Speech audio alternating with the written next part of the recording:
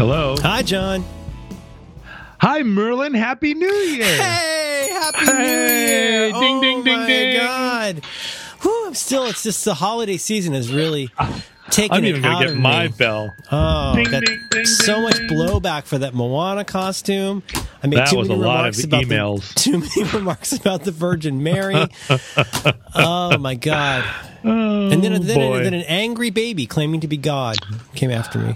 An angry, cold baby, but warmed from inside by the fact that it's God. His righteous wrath. Yeah. Yeah. God, So, baby. as with our Christmas episode from the week before this one, Right. we're Right. pre-recording this, and we're here to wish you a happy 2018 from the It's past. going to be a good year. Do you think? Do you really think?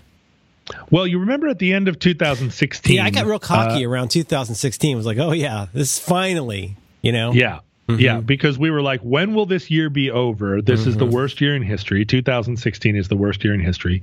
Even though probably not as bad as 1915 or 1918 when an influenza, or 1919 when an influenza epidemic went around the world and killed millions of people. But no, 2016 a lot of people even didn't worse. love 1939. That's a bad year, Well, right? you 39 was, let's say you go June 39 to June 40, a lot of shit went down.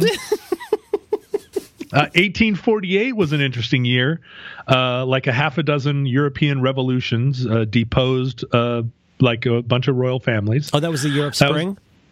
That was Europe Spring #1. That was a bad year. 1968 was definitely a weird year. That was a crazy year. I think these kids today, they don't know from weird. You'll never get your head around like, you got 1865. You got April 1865, certainly. Tough year. Yep. Tough year. You got April tough 1945. A lot happened in that 1 month. But no, I think 68 is going to, like, pound for pound in terms of like really looking at how people's knobs were calibrated at that time. 1968 was fucked up. Yeah, going into 1968 and coming out of 1968, we're talking about two different worlds. Yeah. Right? Yeah. Well, You got and from the, Magical Mystery Tour to the White Album. Right. Well, and also I was born in that year, so you go from pre-John to post-John. The breed of cat that my daughter would like to get, that I have no intention of getting, became acknowledged as a breed in my lifetime, 1967. It's some kind of big cat, right? Tall cat? It looks like a cartoon. If you look up exotics space cat, try that. Yeah. Okay. It's called an exotic. All And right. I was like, honey, there's no such cat as an exotic. What are you talking about? She's like, no, they're That's called... the name? Yeah, exotics is the breed of cat. Exotic. It's kind of like, I mean, I know I'll get this wrong. Cat. Don't email me. It's kind of like a short-haired Persian, basically. But look at those my God, eyes. with that face. Look at that face. Look at those eyes. That's one of those fake cat faces. That's not a real thing. I know. That's why it took so you- long to get acknowledged. You know that the cat that we are that we're trying to get is a Norwegian forest cat. Have you ever seen Norwegian forest cat. Just look at the plumage. Norwegian forest cat. Okay. Look at a Norwegian forest cat? Oh, that looks like a cat you don't want to mess with. It's kind not of a cat. little bit of that a you black wanna mess metal with. cat. Have you ever seen Norwegian? So put in Norwegian forest cat chases fox. Oh, yeah. Oh, look at that. Oh, wow. It can keep up with a fox? It not only that, it can hunt a fox. I mean, look at those foxes. They're terrified. They're terrified. Look at the ears are back. Oh, my God. Look at the picture. Do you see down a little bit in the images Yes, of yes. a woman holding a Norwegian forest cat upside down in her it's arms? like a Maine Coon. This is big. Yeah. It's a big cat. I didn't realize it was that big. Our cat weighs 6 pounds. No, that cat weighs 50 pounds. Oh, my God. Yeah, it's enormous. And it's a fox killer. It's as big as a dog. And so in our family, there is a desire to own one of these animals. My mom says that she is the one who's going to buy the cat, so I get no say in what the cat is or does. Wait, hang on. Your mom is going to acquire a cat of her choosing for your household? My mom feels like this is one of the amazing things about a Norwegian forest cat is it is a hypoallergenic cat, which is the opposite of what it sounds like. It means you don't get allergies to it. That's right. You're not allergic to it because it has no dander, and I think the fur is like the fur of a lion. And the cat. So I'm like, well, I feel like the forest cat should be, and my mom is like, you don't get to say. Ooh. So, but somehow the Norwegian forest cat has not arrived on the scene yet, and I'm pro Norwegian forest cat. I just feel like I want a little bit more to do with it. But no, sorry, that's not part of my purview. Do you have any way to practice by interacting with this kind of cat and seeing how you feel about its mojo? So look at their faces in these photographs. They're very dignified. They are. They have a lot of dignity. I think they are largely beautiful. It's kind of the opposite in some ways of the cat my daughter wants. Exactly. The cat even that your when daughter these things wants, are cute, they have a leonine quality. Yeah. Your daughter's cat does not seem like it could survive outside. No. These cats feel like if they do deign to come inside, right, they come inside only to walk around and basically like sit on everything to make sure you know that they are the owner. They're like a biker gang. They're just going to come in and take whatever they want because they can. And I really approve of that. I feel like there's no possible way I will not really get along with this cat. I could see you sitting on a throne petting one of these. And I also feel like no matter who claims to own this cat will claim me as its owner. And so it will want to interact primarily with me. Oh, I'm sending you one I really like. It's one of it out in the snow. Look at that. Looking particularly like furry. Look at that thing. And I think that there is also a Siberian version of the Norwegian forest cat. Huh. Oh, yeah. See, look at that cat. Come on. That's a good-looking cat. That's that cat very good. It's as big as an owl, and it has paws like a catcher's mitt. And it's got the bearing of a gargoyle. Yeah. And just serious business. I mean, that's the kind of cat that would keep varmints out of your yard just by energy. The varmints would come within 100 meters of your house, and they'd be like, I feel like I'm going to take the long way today. All right. So you're not, on principle, you're not against your mother's decision that this is a kind of animal that's going to live in your home. No, I am not against it. Is she also in charge of, am I getting that she's also in charge of acquiring it? Yes. But the thing about it is that these are now some kind of prized breed where if you want to buy one, you have to pay $700 or something. I bet it's more than that. That's, what I think $700 is what you get for a neutered and decrepit one. Oh, like a factory second. Yeah, like something that's already hunted a bunch of foxes and has lost an ear. And I'm like, look, if we're going to get one of these things, I want to get a breeding one. Get a fresh one. And my mom's, I want to get a kitten that's going to be like that I'm going to put out to stud. And she says, I don't even think that you can get one that isn't neutered because they want to reserve they don't want to water down the breed. They're trying to constrain the supply. Yeah, they don't want like just some normal out there with a breeding cat. So, and I just feel like who are they? If you're gonna, who are they? Is it Big Cat? I think it's the people, people that have decided. Just like there are people that go to their local Democratic Party district meeting once a month to use Robert's Rules of Order on one another. Just how those people that you would think are crazy train set people that just ended up, instead of having train sets or shortwave radios, they go to Democratic Party meetings. You think, oh, these people are nuts. And then when it comes time to nominate and elect a candidate to public office, turns out they're the ones. They are like, they actually accrue power to themselves because nobody else cares enough. And so it ends up that they run the Democratic Party. And there are Republicans doing the same thing elsewhere. And these are the people that are running the Democratic Party of Norwegian forest cats. Yeah. Okay. All right. But this is something she's monitoring on a regular basis. I think so. I think that she has dropped it recently because she decided she needed a new couch. Okay. And so we've been going to couch stores looking at couches. Mm-hmm. And I'm the same as you. I've been saying, do not get a couch that's out of scale. Mm-mm. I don't want a couch that looks like it's full of dander. And this isn't a couch for me, but I'm like, this is a couch for you, but I do not want you to get the wrong couch. Mm-hmm. So it's really embarrassing. It's embarrassing to see somebody with the wrong couch. It's bad. You don't want a couch that you sink into. You might have said this already, and I'm spacing it. But now, what's your daughter's feeling on a cat? What does she want? I mean, has she been? I might have spaced this, but has she been asking for a cat a lot? No. Fortunately for me, here are the things that I used to be afraid of that have not come to pass. Okay. She has never pestered about a pet. She said periodically that she wants a pet, but she drops it immediately. But she doesn't have like a mood board of all the same breed of cat, and she cries that she doesn't have one. No, she doesn't want a pony. She doesn't want a dog. She's just fine with not having a pet. If someone brings up a pet, she's not against it. Mm-hmm. But never I get pestered about a pet. And I get pestered about a lot of things. I get pestered about a little baby brother or a little baby sister all the freaking time. Oh, no, really? Really, really, really wants a sibling. So, like, she thinks about it when she's by herself. Like, it's a thing. Yeah.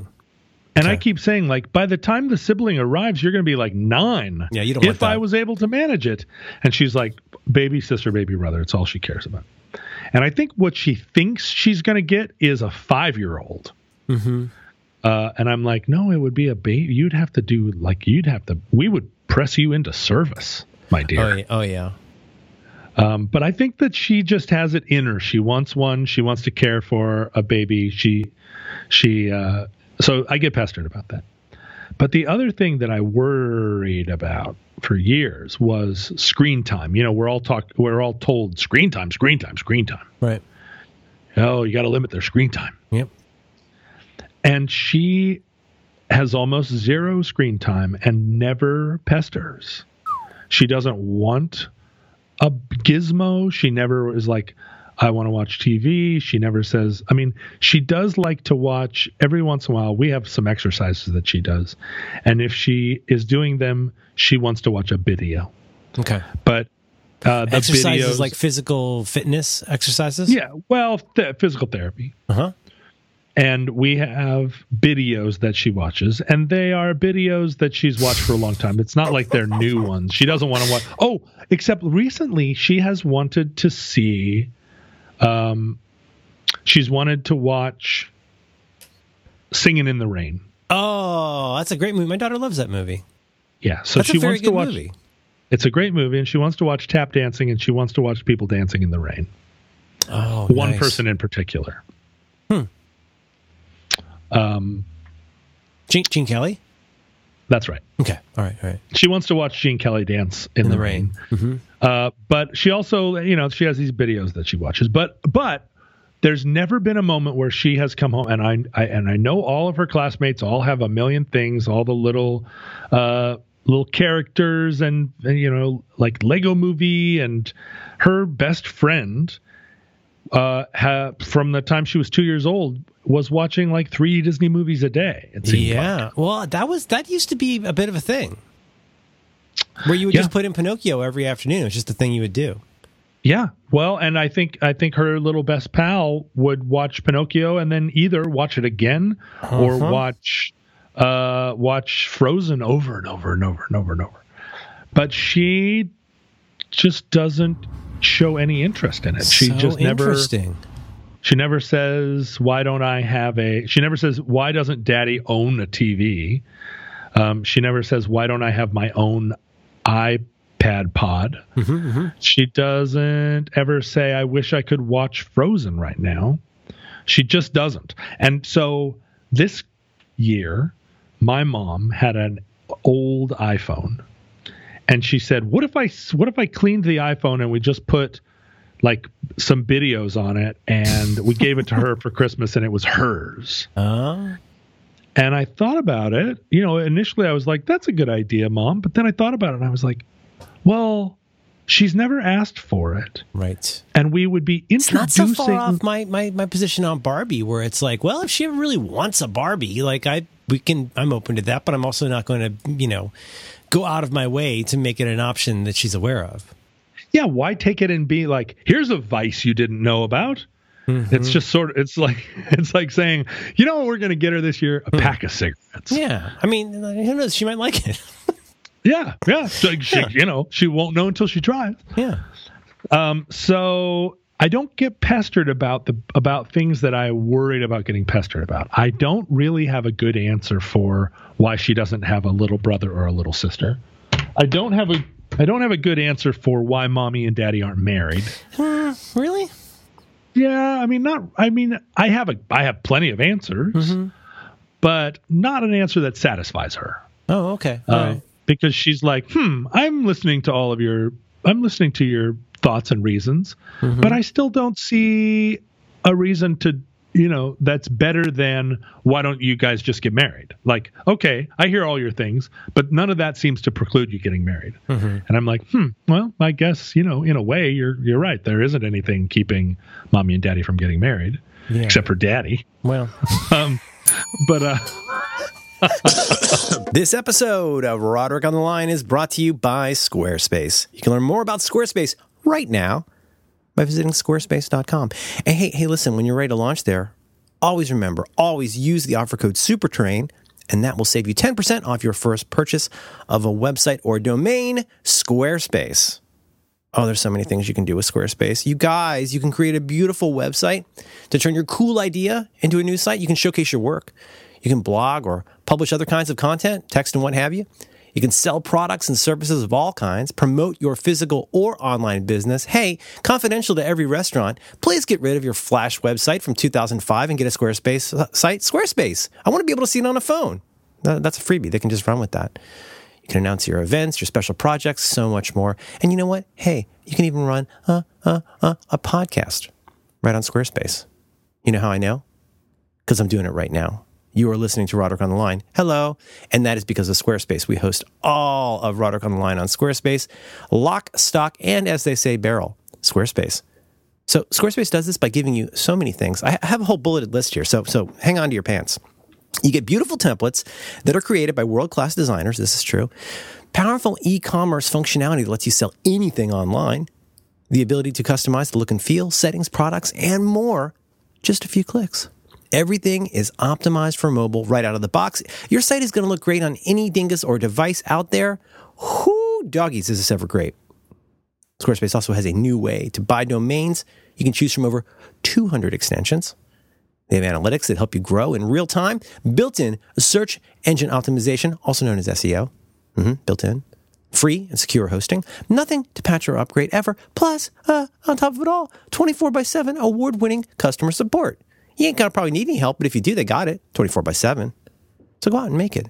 They're encouraging people to go out and make it. You make it yourself. You create a website by yourself with Squarespace. Well, I mean, technically it's with you and Squarespace, but they're there to help you out with that. And this is that time of year, when I want to be sure to mention that I can't promise you Squarespace is perfect for everybody. Maybe you've got some kind of ding-a-ling website you're really happy with, but I can pretty much guarantee you there is someone in your life somewhere. You have friends, you have family, you have people at the different groups you're involved with. Maybe you're a Wiccan. I don't know. But somebody out there needs a website. And you do not want to be the person who is making the Wiccan website. You want to send them to Squarespace. Anybody can do it. Doesn't have to be Wiccan. They seem like nice people.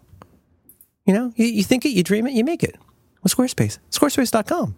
So go right now, please. Go to squarespace.com for a free trial. And when you're ready to launch, use the very special offer code SUPERTRAIN to take 10% off your first purchase of a website or domain. Our thanks to Squarespace for supporting Roderick on the Line and all the great shows. Apart from that. Oh, boy. But we've also established that ignoring daddy is certainly one of the things that we do in this family. Oh, brother. So, but I'm lucky. I don't know. In some ways, though, it's not so different from the cat thing, where I pushed back on the cat thing for years. Because, I don't know. I was acting like a real 50s dad, where I was like, no, We're not going to get this thing because it's cute. You can't even keep track of your purple space pen. Like, we're not going to just go get this thing because it's cute. Like, think of this more like adding a new member to the family. Like, and I unfortunately, for once in my entire life, why did I have to be right about this? It has been very costly to have this animal. It has been a huge pain in the ass. We love the cat, but it has been like we got sold a bill of goods on this cat. Like she was sold to us as like, oh, she's 6 or 7 and she's fine. We just had her checked out. Mm-hmm. Bullshit. We are. I don't want to tell you what we spent on this cat, but we've had 4 teeth removed. That's just one thing. Oh. The cat has had an echocardiogram. I think it's called an echocardiogram. She's had heart work done. She's had a lot done. We have to get her ears, all the junk scooped out of her ears regularly. Oh, ear junk. But like, sir, I think it's electrocardiogram. She's had some kind of cardiogram. All I'm telling you, these people bullshit. And so we had her checked out. And I'm like, the vet that just gave us this 4-figure bill a month after we got her would make me think maybe she wasn't quite so checked out. 6 years old, my ass. This cat's easily 10. She doesn't do anything. Oh, really? Yes. But you love her. I've decided I love her. The other two do love her very, very much. I like her a lot. No, I do. She's fine. But I think when you go into that, you have to be prepared for the worst. I hate to sound like some kind of flyover state evangelical here, but like life is precious in God in the Bible. Like you get the cat you get. You don't go to war with the Rumsfeld that you like. It's just the cat that you get. You don't get upset. Yeah. And so then you just say, this is part of our family. This is, we do what we need to do to take care of this. We're giving this cat a good life. We took it away from its lying owners that it had before, and it doesn't get beat up by the other mean cat. It doesn't get beat up by mean cat anymore. So you're saying that this cat is effectively like you bought a muff, and the muff just sits and costs money. Yes. Imagine you got like a very costly muff that has to have teeth removed every once in a while. And then occasionally, just at 3 a.m. for no reason, it goes,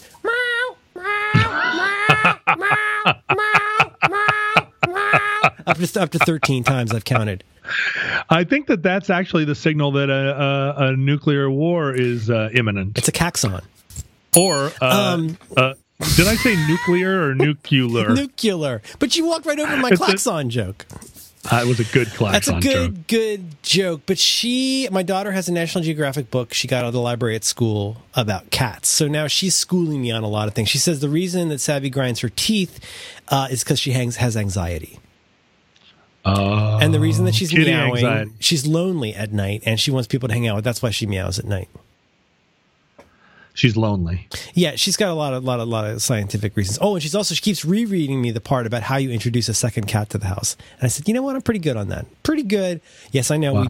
Carrier goes in the bathroom. You close the door. You have to treat them equitably.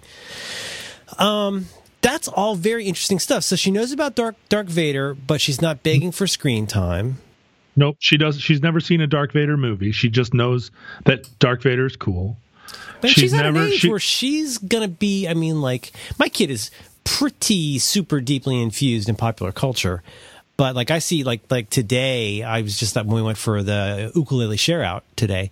There's kids who are doing their Pokemon cards. Everybody's wearing Minecraft shirts. She's got to be surrounded by kids who are getting much more of that stuff than she is, I'm guessing. She is. She doesn't, I guess what I'm saying, she doesn't feel left out, it sounds like. Well, her perception is, and this is a perception that she has derived from school entirely. I have never influenced this at all. In fact, I've worked to influence it in the opposite direction. But she feels like Pokemon and Minecraft and a lot of these sort of consumer games and toys that are based on buying something or interacting with a machine or in some other way collecting things, that those are boy games. Oh, interesting. Okay. And she's interested in Pokemon as a concept. Yeah, as a character that has a narrative. Mm-hmm. But when you think about it, those things don't really have a narrative. There's not exactly a Pokemon narrative. It's just collect them all. Yeah. They all have backstories, but it's not like they're participating in a story. Mm-hmm. And Minecraft is an extension of Legos, and she's only now fully getting into Legos because before she would take the Legos and only put them together at the very minimum amount that she could start constructing a narrative around it. Oh, that is super interesting. Yeah, she'd put 3 Legos together and she'd be like, this is the house. And then she'd put another Lego on top of another Lego and she'd say, this is the car. Wow. And I was like, well, hey, why don't we build, like we could actually build a house that has rooms. And she's like, I don't think you heard me. This is the house. And I'm like, I cannot interrupt you, like by all means. So only now is she starting to actually build structures where she's like, this is the garage and this is the bedroom and so forth. And so Minecraft isn't a thing that she has sought because like Legos themselves are still just part of like her building a narrative. Mm-hmm. And so for her, the only interesting toys and like things are ones that she can adopt, or she can either adopt into a narrative that she's constructing, or she can build a narrative around them. Right. And little things and gizmos, and I think movies even for her. And this is, honestly, this is how my mind works too. Like consuming media has always been a problem for me based on, I think, the idea of like, well, why would I want to watch somebody else's imagination play? Yeah. No, I that makes sense. Why wouldn't I just follow my own imagination? If I can make a movie in my head, why would I want to go watch somebody else's movie? Yeah, absolutely. And so I think she's doing, she's pretty much like, because now she's at an age where I can say, well, she comes out and she's like, ba-da-ba-da-ba-da-ba-da-ba-da-ba-da-ba-da-ba. And I can say, you know what? Here's an idea. Why don't we go to our rooms? I'll go to my room and you go to your room and you can play and I'll play. And then later on we'll come play. Because the way she wants to play with me is she wants to play Kung Fu. Mm-hmm. Which is Kung Fu is jump on daddy and try to kick him in the balls. Okay. That's how Kung Fu works. And so daddy doesn't always want to play Kung Fu. No. Because daddy gets injured in Kung Fu, and and she's 6.5. I can't really fight back. Yeah. So I just get beat up. But all by way of saying, everything that she's interested in is narrative play, and there's not even a ton of like what I used to play, which was like war. Mm-hmm. Like my narrative play with other kids was always like, you are the bad guys and I am the good guy, or vice versa. Did she play like that at school too? Does she have allies that will play like that at school with her? Yeah, but it's a constant, thing where I think the other little girls also feel like they don't want Marlo to just establish what the narration is. Oh, that's a constant battle. And I mean, that's really the basis of what makes play so interesting as an observer, is how much negotiation is going on about what the terms of this play are. Yep. And her little friends sometimes become, she's got a little group where she says, well, my friends are Aiden, and Aiden, but Aiden is not my friend. And I go, why is Aiden not your friend? Well, because Aiden is mean. But then 2 days later, she's like, well, I was playing with Aiden. And I'm like, oh, you're friends with Aiden now? Oh, Aiden's the best. Oh, yeah. Those alliances shift very quickly. They do. And I think it's a lot to do with who is currently resisting her like implementation of a narrative, and who is currently like, yeah, okay, I'll be the fireman and you be the dog or whatever. But she's got her little boyfriend is Graham. Okay, is that okay to say? She says, yeah, and she says Graham is her boyfriend. Okay, and I really approve, because I think Graham is beautiful. I think he's a beautiful boy. He's beautiful looking, and he's beautiful. He's just wonderful inside. He's a very sensitive young person who has a lot of connection to his feelings. Oh, that's nice. That's a nice influence. It's nice. The first time I met him, it was in a group of little boys, and I was going around and I was like, okay, you're Aiden, and you're Aiden, and you're Aiden. And then it came to Graham, and he held out his hand. And some little boy in the group said, call him Graham Cracker. And Graham looked me in the eye and he said, please don't call me Graham Cracker. And I love Graham already. I said, Graham, you are guaranteed that I will never, ever, ever call you Graham Cracker. And he was like, mm-hmm. And so he and she decided a long time ago that they were boyfriend and girlfriend, and they both agree to it. Wow. And it does not seem to have, that doesn't seem to change. That alliance never breaks. And she will say things like, well, Graham does like to play Pokemon and War, and that's fine. But Graham is Superman and I am Supergirl when it's time to play superheroes. And I just... So she's really already reached the level of somebody who's been married for 15 years. She's reached a level of accommodation. Like, as long as he's still willing to be Superman to me, he can go out, run off and do his war. Right. And he will occasionally, and I get the feeling maybe a little bit against his will, but he accommodates her by sometimes being the dad or the dog or whatever she decides he is in her own narration. But they don't do what's the martial arts thing you two do? They don't do kung fu. I don't think. Kung fu. Okay, good. But I don't get the sense that any of the Aidens are interested at all in her narrative play. If she's like, you're the dog, they say, I'm the Dark Vader dog. And she's like, that's not the game. And they're like, see ya. And they swing off on their little boy vines and kick each other. So anyway, I feel like, like when she's 30, I hope Graham is still around, because I think he's great. And I like Graham's parents. See, we talked about this a few episodes ago, probably back in November. But I'm often wanting to set things up where I'm really hoping, like, boy, don't you want to hang out with her? She seems pretty cool. That's a pretty cool little kid. She looks you in the eye and shakes your hand.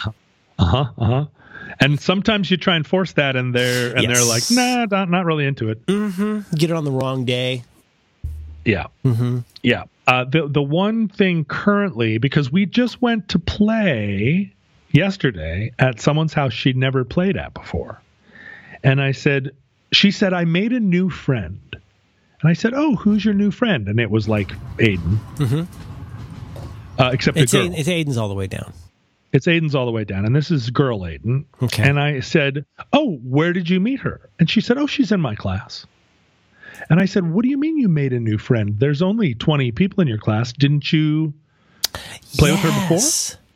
And she said, no, I never really played with her. Wow. And my daughter still doesn't know the name of everybody in her class. Yeah, isn't that crazy? And I thought it was just her. Like, I mean, I know I'm bad with names, but damn, when I was 10, I knew everybody. I knew the name of every person in my grade. Well, I feel like I know every kid in her class. Yeah. But she's like, no, I never just... And I said... And so I'm curious about alliances. And I said, well, who are Aiden's friends? And she said, oh, she kind of plays with Aiden and Aiden. Yeah, but not the other Aiden. Yeah. But not the other Aiden, and not with me. Ugh. And I said, who are the friends who cross the border? And she said, oh, well, Mila, but Mila plays with everybody. Okay. And I swear to you, I love Mila too. That may not be a compliment, though. Mila, no. Mila is the ultimate peacemaking, because the thing is, everybody wants to play with Mila because she's fascinating. So she could be like a dog or a nurse or a horse or a chair. She could be whatever's needed for the play situation. Whatever, but she also is someone who, if she decides that she's going to skip 2 rings on the rings, she will do it until her hands are bleeding. Oh, I like Mila. She's fantastic. And she's just like, and I like Mila's parents too. But Mila is one where if a kid is crying, Mila will go find out what's wrong and will comfort the child. And she'll skip rings. She's going to skip 2 rings. She's a utility player. Wow. Well, and everybody when Mila's trying to skip 2 rings, there's a crowd because they want to see it. They want to see it too, and they know she's going to do it. situation. Okay.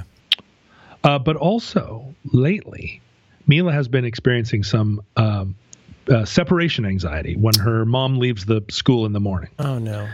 And I saw this fantastic thing the other day, which was that it was time for Mila's mom to leave. And, Mila's mom does the thing where she hangs around. Whereas, I would say the first time it happened, I'd be like, well, that's the way the cookie crumbles. But, Mila's mom is like, oh, well, I don't want to leave either. But so Mila was having a little separation anxiety, and all the kids huddled around her and like petted her hair and whispered to her and told her it was fine. And this is not a thing that would have happened in my school when I was a kid. And they're just like so caring of one another. So that photo I sent you at Ukulele Share Out, that's Ellie on the right, and that's a friend of hers on our left who just got over chickenpox. Poor thing, she was out for a week. She's very much that kid, the girl in like the pinkish like sweatshirt. So you recognize Ellie on the right. So that's a really good friend of hers who's exactly like that. Like she will not only, it's not like she walks up and goes, "Are you okay?" Like she will walk up to a little kid and speak quietly to the little kid and like try to comfort and soothe the kid on their own terms. She's a genuinely high quality child. I think that stuff is just lovely, and it's rare. So we're at this play date. How many boys that do that? Well, I maybe think Graham. that they're maybe actually Graham, don't call him Graham Cracker, but yeah, Graham would do it. Graham would do it. Mm-hmm. But so we're at a play date yesterday with her new friend who's been in her school for 2 years and is in her class. This is Aiden, and the girl Aiden. Yeah. Mm-hmm. Yeah. And I'm like, tell me more about her. And she's like, well, she's got little brother, and we drew rainbows and we drew rainbows and unicorns. And I'm like, sweetie, I don't want to be the one to tell you, but I have to. Yeah. That's a Pegasus. Mm-hmm. And she said, it's a unicorn. And I said, sweetie, it doesn't have a horn. It has wings. And she said, it's a unicorn. And I was like, unicorn it is. Mm-hmm. But I'm not going to budge on this, baby. That's a Pegasus. But I guess they talk about unicorns a lot, and they do not talk about Pegasi. Oh, no. You're not going to hear about a chimera or a manticore or any of that stuff. They just don't come up. I feel like I'm going to have to give her the monster manual. I gave her a book she's very into old stuff, ancient stuff. I gave her it wasn't a Bullfinches, but I got her an illustrated mythology book that I was kind of hoping she'd get a bite on, but she hasn't bitten yet. I do that a lot. I sneak books in. Yeah, me too. I'm about 1 for 5 on sneaking books in. But I think we get her too many books. She reads a lot of books, but we probably get her too many. She does have stuff she hasn't read. But yeah, I do try to sneak those in. Lord of the Rings took, Hobbit took, the girls read. I still have not read either of those books, but they read it together. They've read every Harry Potter book together. She's read all a series of Unfortunate Events. Yeah. I kept trying to get she's got. Beatrix Potter. I kept trying to get into her shelf, and she just wasn't into it. But I did start reading her Rudyard Kipling Just So stories. Really? Are those problematic?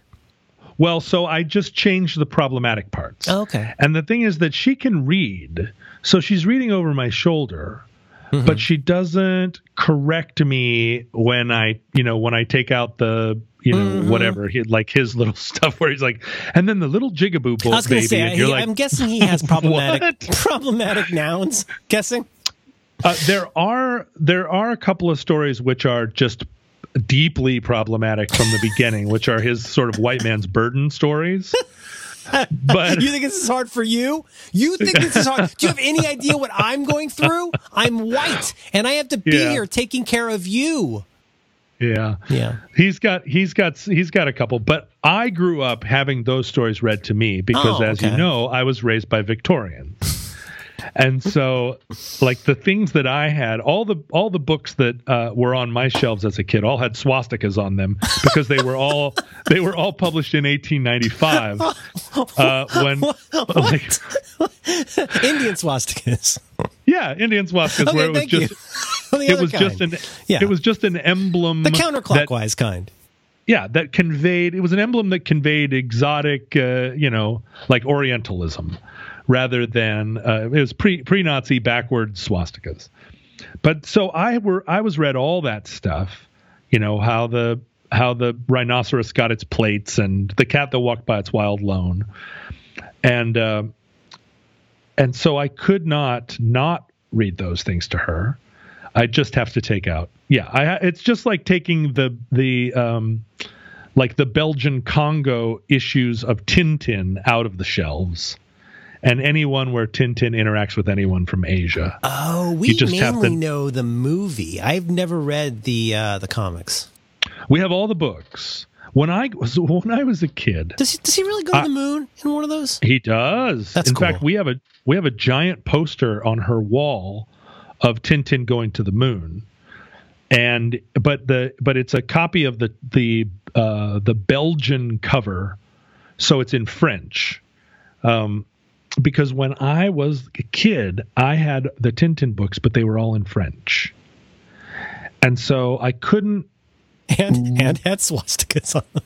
I couldn't read the story. It's my father's book plate.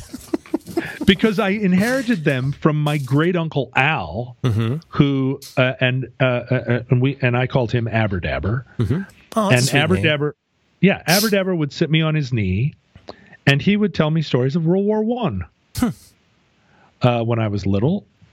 And Aberdabber was already an old man, and so didn't always know what the appropriate stories to tell about World War I were. But he was yes. A junior officer in the American Expeditionary Force, and he had lots of tales of being in France and all the can-can girls, and then occasionally had to throw some grenades over the top. As I held his liver in my hand. And he was a darky, but he was a tough one. That's right. Well, they were the Gurkhas. They came from India. And he had all the Tintin books that were from Belgium that were all in French, and I was given access to them. But it was all like I had to piece together the stories, and we give her the Tintin books in English, but we definitely call the ones that are like Tintin goes to China, and there are all these, like little coolies that are like, and it's just like, no, we can't. No, I can't. Sorry. But most of them, like, she's going to the moon. I mean, Captain Haddock is a drunk. Oh, in the movie, he's real. He's a real dangerous character. Well, and even more so in the books, he's like always hiding liquor bottles in hollowed out Bibles and stuff. And when I read the books to her, I'm always reading Haddock as like, he's Andy Serkis in the movie. Not surprising. Oh, really? Yeah.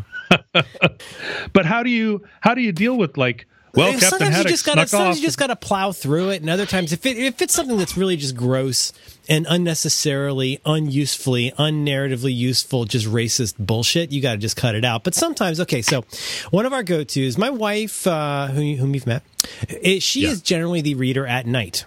I'm the reader at other times, but when we do read, I probably should read to her more at this time, but that's their time. But I don't know how quite this started, but I was remembering stories from a child's humor book. It was Bennett Cerf's House of Laughter. It was just, all it was just edited by Bennett Cerf, but it was just a bunch of humor stories. It included one by James Thurber called The Night the Bed Fell. And I ended up going to iBooks and buying this giant collection of Thurber short fiction. And we've read all of, I forget what the name of it is, but the one is all his recollections of being a child and young person in Columbus, Ohio. Did you ever read The Night the Bed Fell? No. But like, here's an example. Do you mind if I just read you? Like, you don't want to cut this out. It happened then that my father, this is the second paragraph of the story. It happened then that my father had decided to sleep in the attic one night. And this is how I read it, like very breezily. I'm walking around and reading. It happened then that my father decided to sleep in the attic one night to be away where he could think. My mother opposed the notion strongly because, she said, the old wooden bed up there was unsafe. It was wobbly, and the heavy headboard would crash down on Father's head in case the bed fell and kill him.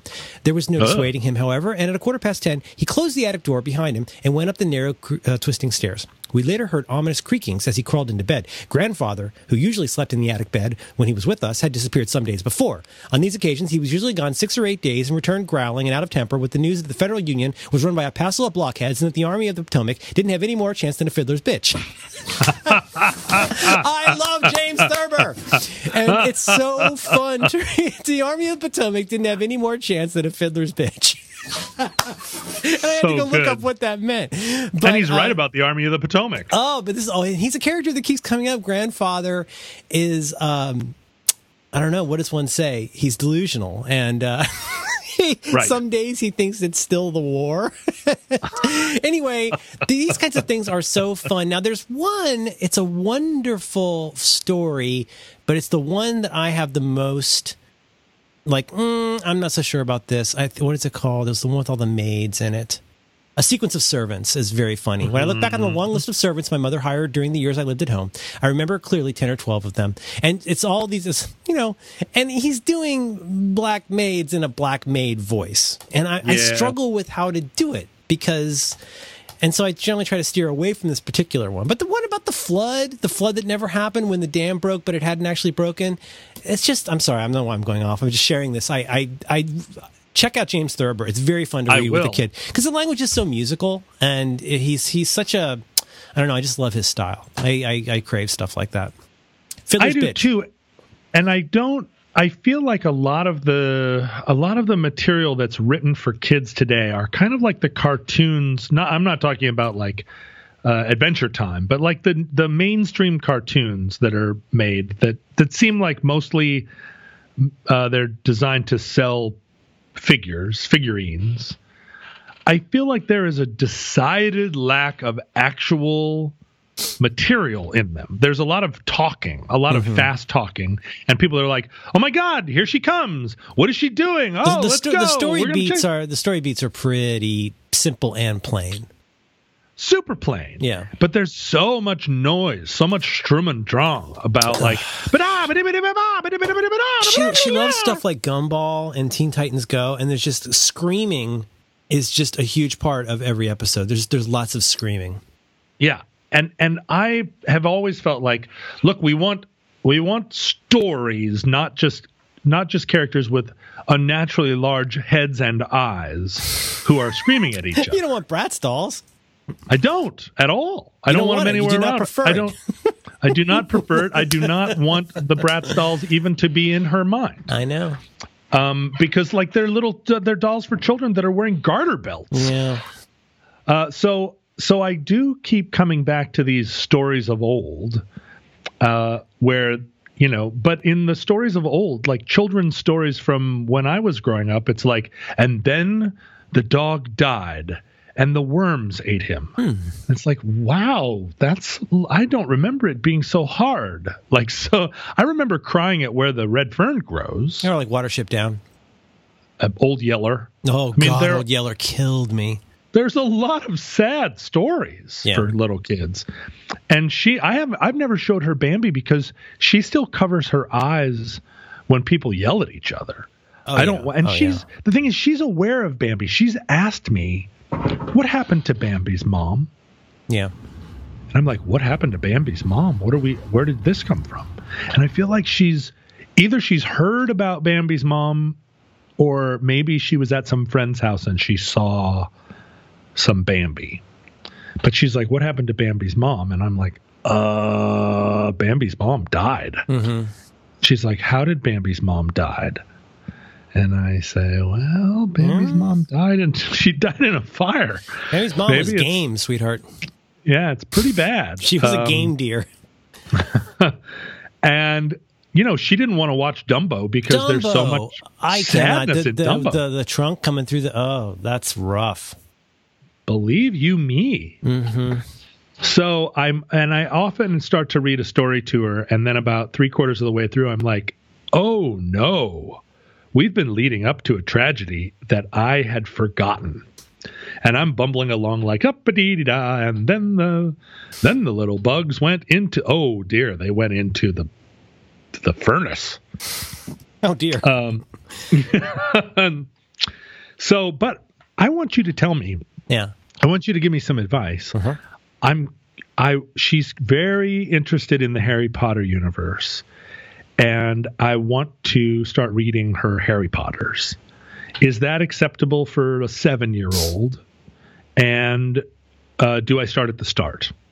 The second part is absolutely. Just because it's much lighter. They're 11 years old in the first one. Mm-hmm. And it gets pretty heavy after the really kind of, but definitely starting with the third book, the stakes get a lot higher and it gets a lot creepier. And by the end, it is well and truly like very scary. Well, I would suggest I know you've read some. Did you read it in the hold of a ship at some point? Didn't you read some? I read all of the Harry Potter books that were extant in 2000. I would say what I would say is for yourself, just go and get Sorcerer's Stone and read the first chapter to yourself and see what you think about it. But it's really quite good and great to read with a kid. I mean, I'm saying something that's so silly. It's like saying, well, I don't know. You think my curious kid who likes to build things will like Legos? And I'm like, I probably. It's really. I mean, it gets the plaudits that it gets because it actually is really good and fun and pretty great for a kid. And like I say, the world building in the first one is so fun. It's it's not a short book, but like you'll know by the end if she's going to be into this. Though you might know in the first chapter by the time they get to Hogwarts, like the world building is pretty terrific. I mean, just even like getting to the train platform and all of that, and Hagrid in London and all of that. It's so fun. I think maybe one of the things. My short advice is go and you personally maybe out loud to yourself when no one is home. Start reading the first chapter and see if you like it, but also if there's anything there that really curls your hair. I think she's 7? Yeah, well, 6 and 3/4. I mean, it's up to judgment, but like I imagine you'd be fine. Yeah, the thing maybe I worry about the most is that when I was young, I was born on Friday the 13th. Oh boy! And when I was a kid, other kids ascribed to me magic. I was thought of as a little bit of a kid sorcerer, which I loved. Mm-hmm. And it wasn't a thing that I encouraged. It was like, I was born on Friday the 13th, and then there's something about me that seems like maybe a kind of young magic user. Mm-hmm, mm-hmm. But as I grew older, I started to think of myself as actually being some kind of magic. You thought about conjuring an orb. I thought about it all the time. Mm-hmm. And it was for sure, I don't think it was a problem, but it did occupy a lot of my imagination. And there was always a tinge of disappointment to it that I wasn't actually magic, that I couldn't actually create spooky action at a distance. And it doesn't. The thing is that realization doesn't land on you in one day. It begins with doubt. But isn't there still some you're weighing doubt versus hope, that there is still something here? In my case, that I could move something or read a mind or something like that.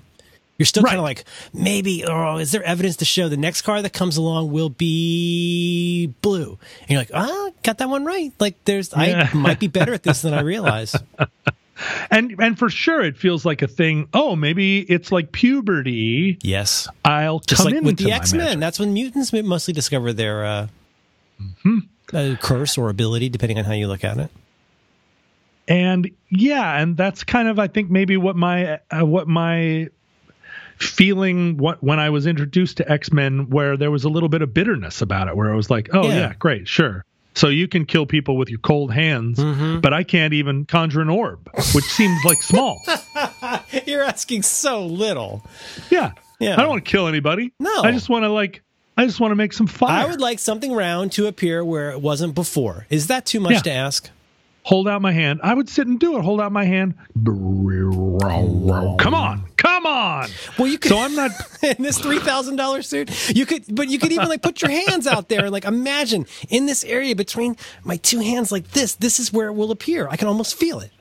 Little fucking orb is all I'm asking. And so I don't know if I want to introduce to her the idea that there are magic kids and non-magic kids, and the non-magic kids are sucky like muggles, and the magic kids are magic, and they can fly on brooms and they can conjure orbs, because I remember feeling disappointment about it, and that wasn't even we didn't even have Harry Potter. I was just making that disappointment up in my own head because I was born on Friday the 13th. There's so many ugly racist terms in Harry Potter. Mudblood. One that's awful is if you're the child. Well, you could be a grown up now, but you're at least one or possibly both of your parents were wizards, but you're not. You know what you're called? Oh, no. A squib. Ugh. Isn't that sad?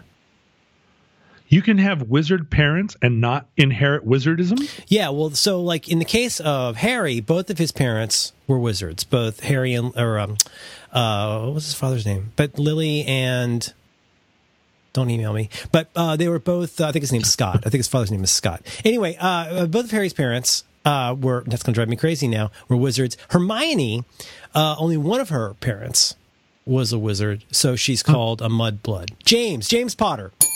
Cut that out. James and Lily Potter. And then so Mudblood is what the terrible Slytherin kid. What's his name? Draco Malfoy. But then you got these characters. You got like Filch, like the guy who like works, that wonderful British actor who plays like the kind of like the janitor at Hogwarts. He's a squib. A squib. You can still be in the community, but everyone's like squib. These are tough words. Argus Filch, he's known as a squib. Mm-hmm.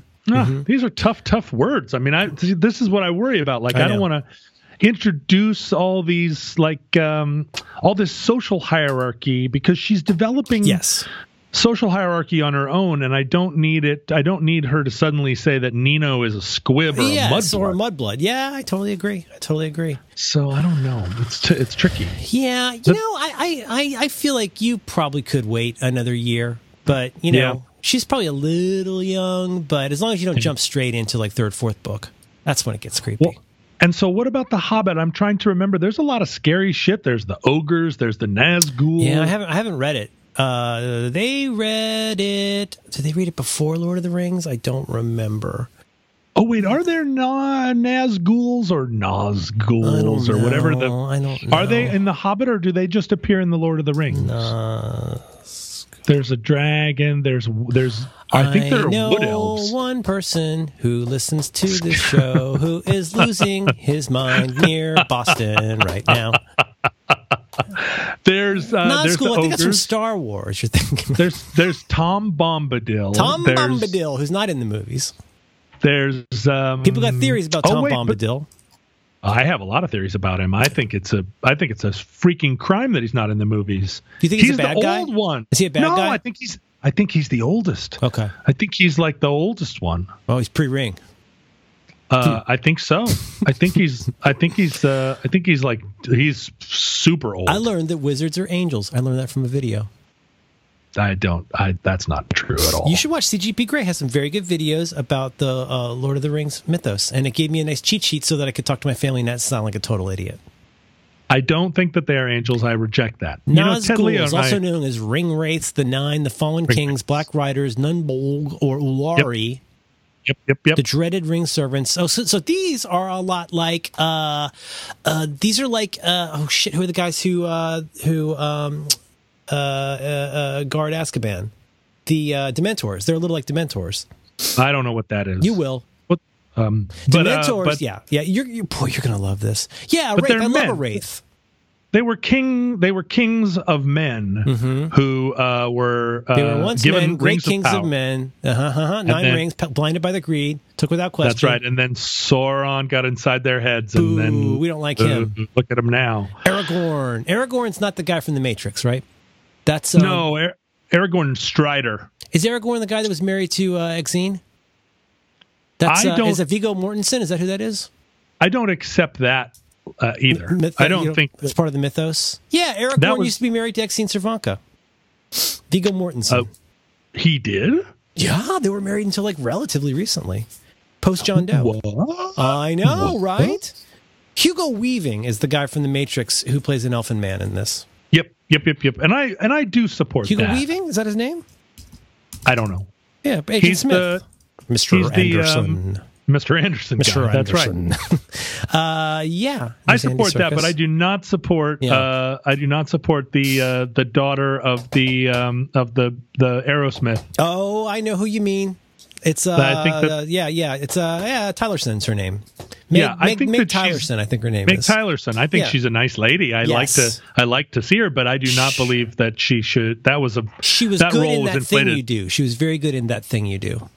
I didn't see that. Oh, that's a good movie. Now, what about Cate Blanchett? You like her? I do like Cate Blanchett. She's great in everything. She's great in that Thor movie too. I want to see a whole movie about her, like super fucking scary, cool elf lady. I'd like to see her and who's the lady from Orlando that's in the train movie? What's that woman's name? The lady who looks like David Bowie. What's her name? Oh, yeah, Tilda Swinton. I'd like to see Cate Blanchett and Tilda Swinton do some things together. Maybe a buddy movie. Haven't they already? Have they? It feels like they should do a Kung Fu movie. Happy New Year.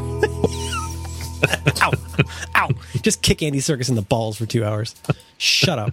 Shut up, Andy Serkis.